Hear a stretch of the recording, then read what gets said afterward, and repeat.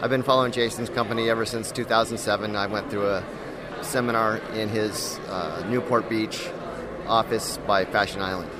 And I've been listening to all his podcasts since then. Always wanted to buy some more, but a couple years ago, we went on the property tour in Cincinnati, and it was great.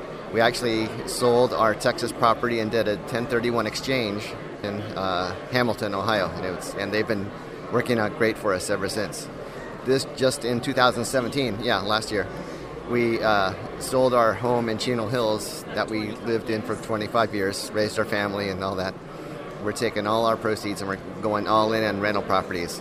And the funny thing is, we're kind of following Jason's lesson to the T, and it's working out great for us. We're not going to buy again in California. We're renting actually in Newport Beach, California. I got into real estate investing because I've been a student of the stock market for years and years, and it just doesn't seem to make sense to me anymore. Besides what Jason says, it just seems like the guys at the top make sure that they win and you don't win, which, it's just, I feel the same way even before Jason said that. And the fundamentals don't seem to make sense to me, but there are fundamentals in real estate and income property investing that aren't going to be able to be changed by high-frequency investors or anything like that. The fundamentals are there, and they're going to stay there. I'm fine with income properties, the slow and steady approach. Welcome to the Creating Wealth Show with Jason Hartman. You're about to learn a new slant on investing, some exciting techniques, and fresh new approaches to the world's most historically proven asset class that will enable you to create more wealth and freedom than you ever thought possible. Jason is a genuine self-made multimillionaire who's actually been there and done it. He's a successful investor, lender, developer, and entrepreneur who's owned properties in 11 states, had hundreds of tenants, and been involved in thousands of real estate transactions. This program will help you follow in Jason's footsteps on the road to your financial independence day. You really can do it. And now, here's your host, Jason Hartman, with the complete solution for real estate investors.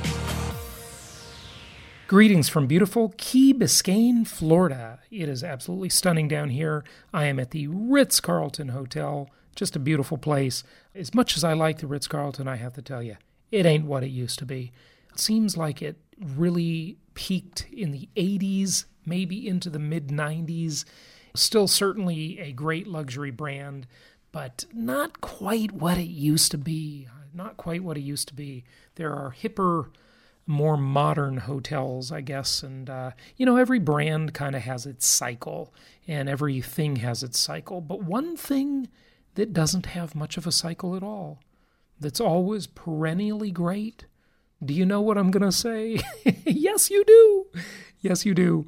That is income property. And boy, that if that has a cycle, it has lasted thousands of years. Okay, in episode 1348 today, I want to talk about something that just isn't too much of a problem anymore. In fact, this former problem, and it has been a problem throughout the ages, has been largely solved by a man that half of the country absolutely despises. Now, for homework, I want you to go and ask Siri or Alexa to give you the definition of Trump derangement syndrome. TDS. It's funny. A lot of people have it. I see them all over social media spouting about it.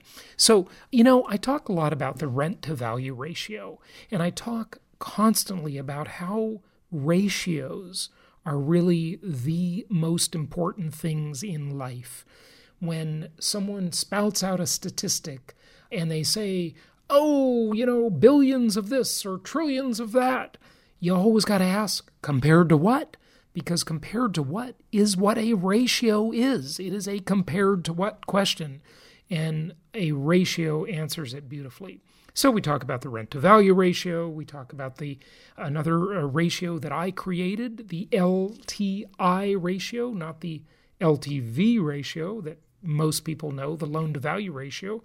This is the land-to-improvement ratio as part of the Hartman Risk Evaluator that can help you mitigate your downside risk in a real estate deal. Well, I've created another ratio, and you heard it here first. Dun-ta-da! Here it is. Here it is. This is the OTC ratio. Yes, the OTC ratio. It is the opinion to contribution ratio. Yes, the OTC. Not like it's used in medicine, like aspirin, over the counter, or in the commodities market, the over-the-counter trades, right? The OTC is the opinion to contribution ratio. Because something I have noticed that you have probably noticed too, dear listeners, it is that people who make little contributions have too many opinions. And you know what? I think everybody's entitled to an opinion, but if you want to spout them all the time, you need to earn them. Yes. And how do you earn them? You earn them, well, if they're opinions about the country, to some extent, you earn them by paying taxes. And isn't it funny that a lot of these people that pay the least, that contribute the least, have a lot of big opinions and a lot of big stupid opinions? So that's it. There you go. You heard it here first. The OTC ratio. Try it out. Spread it around on social media. Hey, hashtag OTC or OTC ratio. Now, I have no idea what else that hashtag might stand for because I haven't looked it up, but I think it's a good one. The OTC ratio, opinion to contribution ratio. It ought to be balanced. Try that with, I know you all have that one person on Facebook who's got all these opinions and who's a total slacker, and, it's like the over-entitled teenager, okay? You got to earn your right to have your opinions. Okay, so there you go. Try that one out and see how it goes. So what is this problem? Well, this guy everybody hates, or half the country hates. That's, of course, our president, Trumpster. Love him, hate him, whatever. I admit he says a lot of dumb things that he really shouldn't say. But he has earned the right to have an opinion. Anyway, whatever. Here's what I want to talk about, though. Let's talk about something you heard a lot about during the Obama era. Under the Obama regime, of course, we had very high unemployment. Not all his fault, by the way. I'm sticking up for Obama. Certainly he inherited a tough situation. But to blame the inheritance after 2 or 3 years, I think that's the time you got to just accept that this is now your economy, okay? So, Trump could have said the same thing, right? But, he just went on and stimulated. And listen, I don't even about economics, okay? As much as I think the economy is booming largely, it is still an economy like all economies in the world, a super symbolic economy, as I call it, built on a house of cards, built on smoke and mirrors. But hey, that's the way every modern economy is. It's nothing unique to the U.S., so it's a glass house, right? It's a glass house. In fact, that's like the OTC ratio. People who live in glass houses shouldn't throw stones. There you go. Same idea. Hey, I think that's like a biblical idea, right? Anyway, check that one out. Okay, so unemployment rate versus labor participation rate. We heard a lot about this in the Obama era. We had John Williams on the show, the founder of that great website, shadowstats.com. He talked about how, of course, the consumer price index is a lie. We all know that because we've discussed it ad nauseum over the years. But also the unemployment rate is a lie also. So another metric for this is the labor force participation rate, or just the labor participation rate, as many people call it. And I came across a couple of great little lessons on that. So I'd like to share, I think, 2 of them with you. They're very short, and one of them is from 1 Minute Economics, which is a great YouTube channel that's got all kinds of great little quick lessons, and I like the way they did this video. Go check out their channel. I am a subscriber. It's a good video on labor force participation rate versus unemployment rate and explaining what the difference is. So let's listen in. The labor force participation rate tells us which percentage of the entire working age population is economically active. In other words, it tells us which percentage of the people capable of working are actually working, or at least looking for a job. Let's assume you live in a country with 10 million working age people. We'll also assume 5 million are currently working and 500,000 are actively looking for work. So, we have 5.5 million economically active people. In this scenario, the labor force participation rate is 55%. The unemployment rate, on the other hand, tells us which percentage of the total labor force is currently unemployed, but actively looking for work. To figure out how many people are jobless, but actively looking for work, the authorities figure out how many people are receiving unemployment benefits and other forms of help on the one hand, and, on the other hand, they also analyze data from unemployment offices to measure how many people are making an effort to find a job.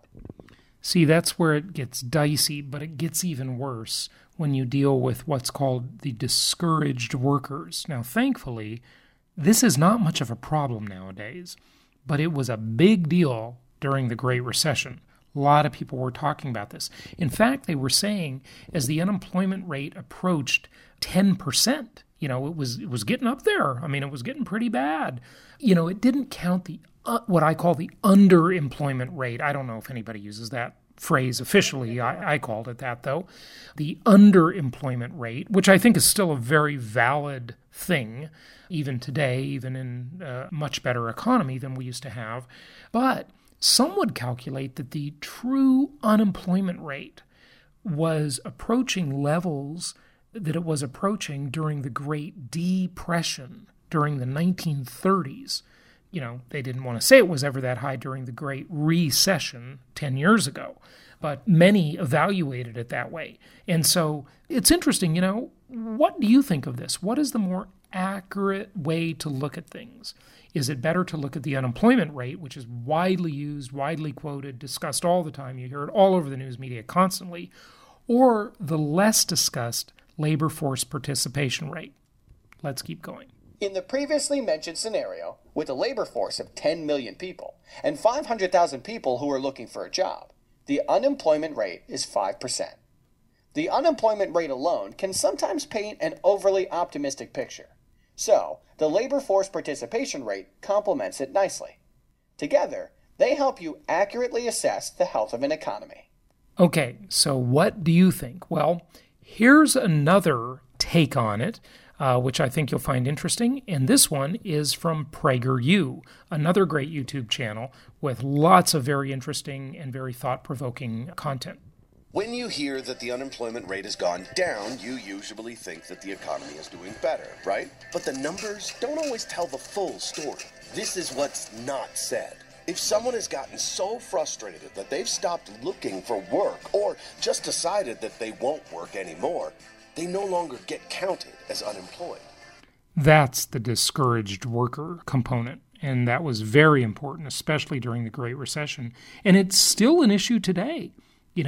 A lot of people aren't counted, even though the unemployment rate is extremely low. In fact, some would consider the unemployment rate today to be full employment because everybody who wants to work can get a job.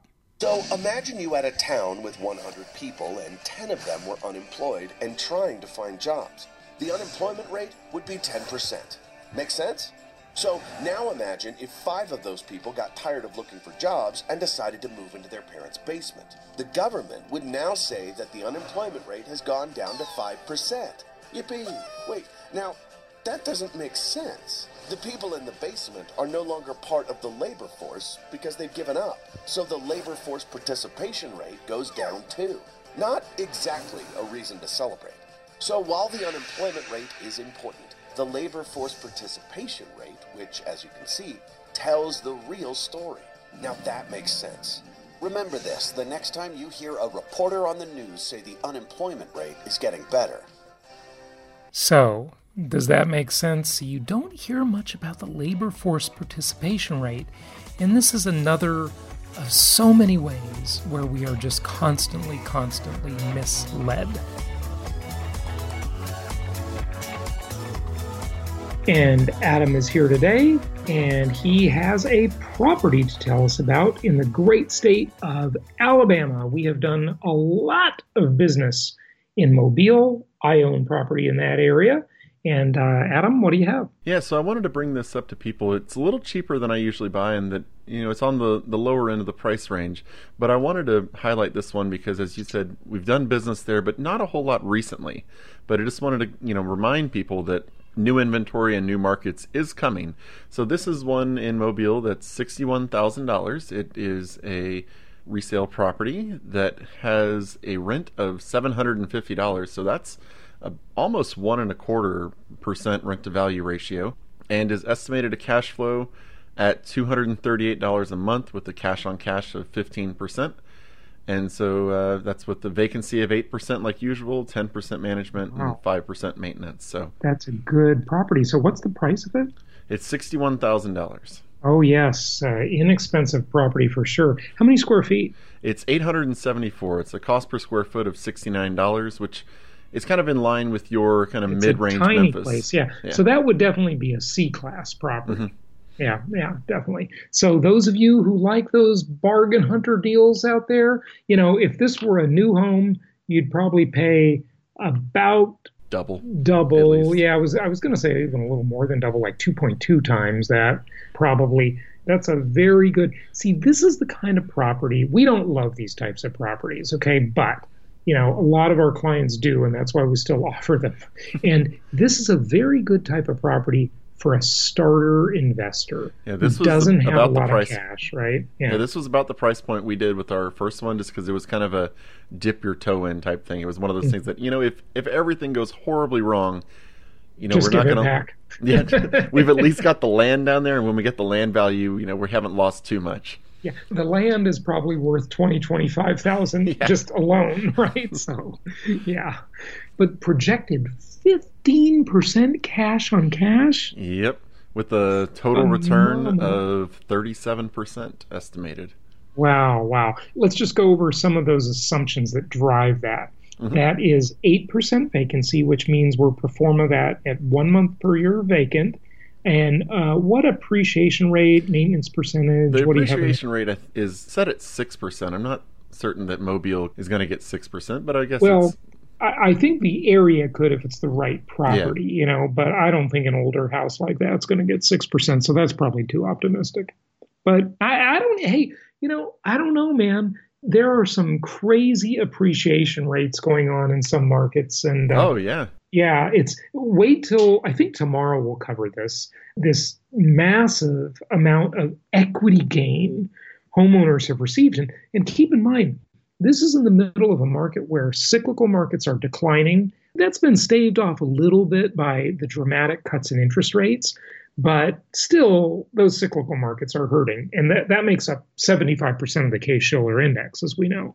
So it's pretty amazing, this equity gain. You're going to hear about it, okay? We'll probably cover it tomorrow, I think. Sometimes you hit the jackpot. Aaron and I bought a property about a year and a half ago that in the first year went up 20%. Wow. It was we looked at the area, and it looked like it was a nice up and coming area, and we bought it for right around 100, and we got our property valuation back at the end of the year for property taxes, and they estimated it at around 120.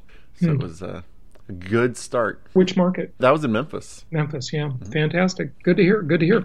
Okay, let's talk about blue-collar jobs. Let's talk about our tenants. We were certainly talking about workforce housing, as they call it, it's a nice way to say C-class properties. I don't think this is necessarily our tenants. These blue-collar jobs can make some nice money. Yeah. And, this is a very oddly, I'm going to say, Trumpian thing. Trump is very much of a supporter of these types of jobs, these types of people. It'd be hard to argue that he's some sort of elitist billionaire, I mean, this is an interesting thing. Blue-collar jobs like plumbing pay $90,000 a year without a college degree, and it's driving more workers to trade school. And I think this is absolutely great. I've always said someone has to actually work with their hands and make things.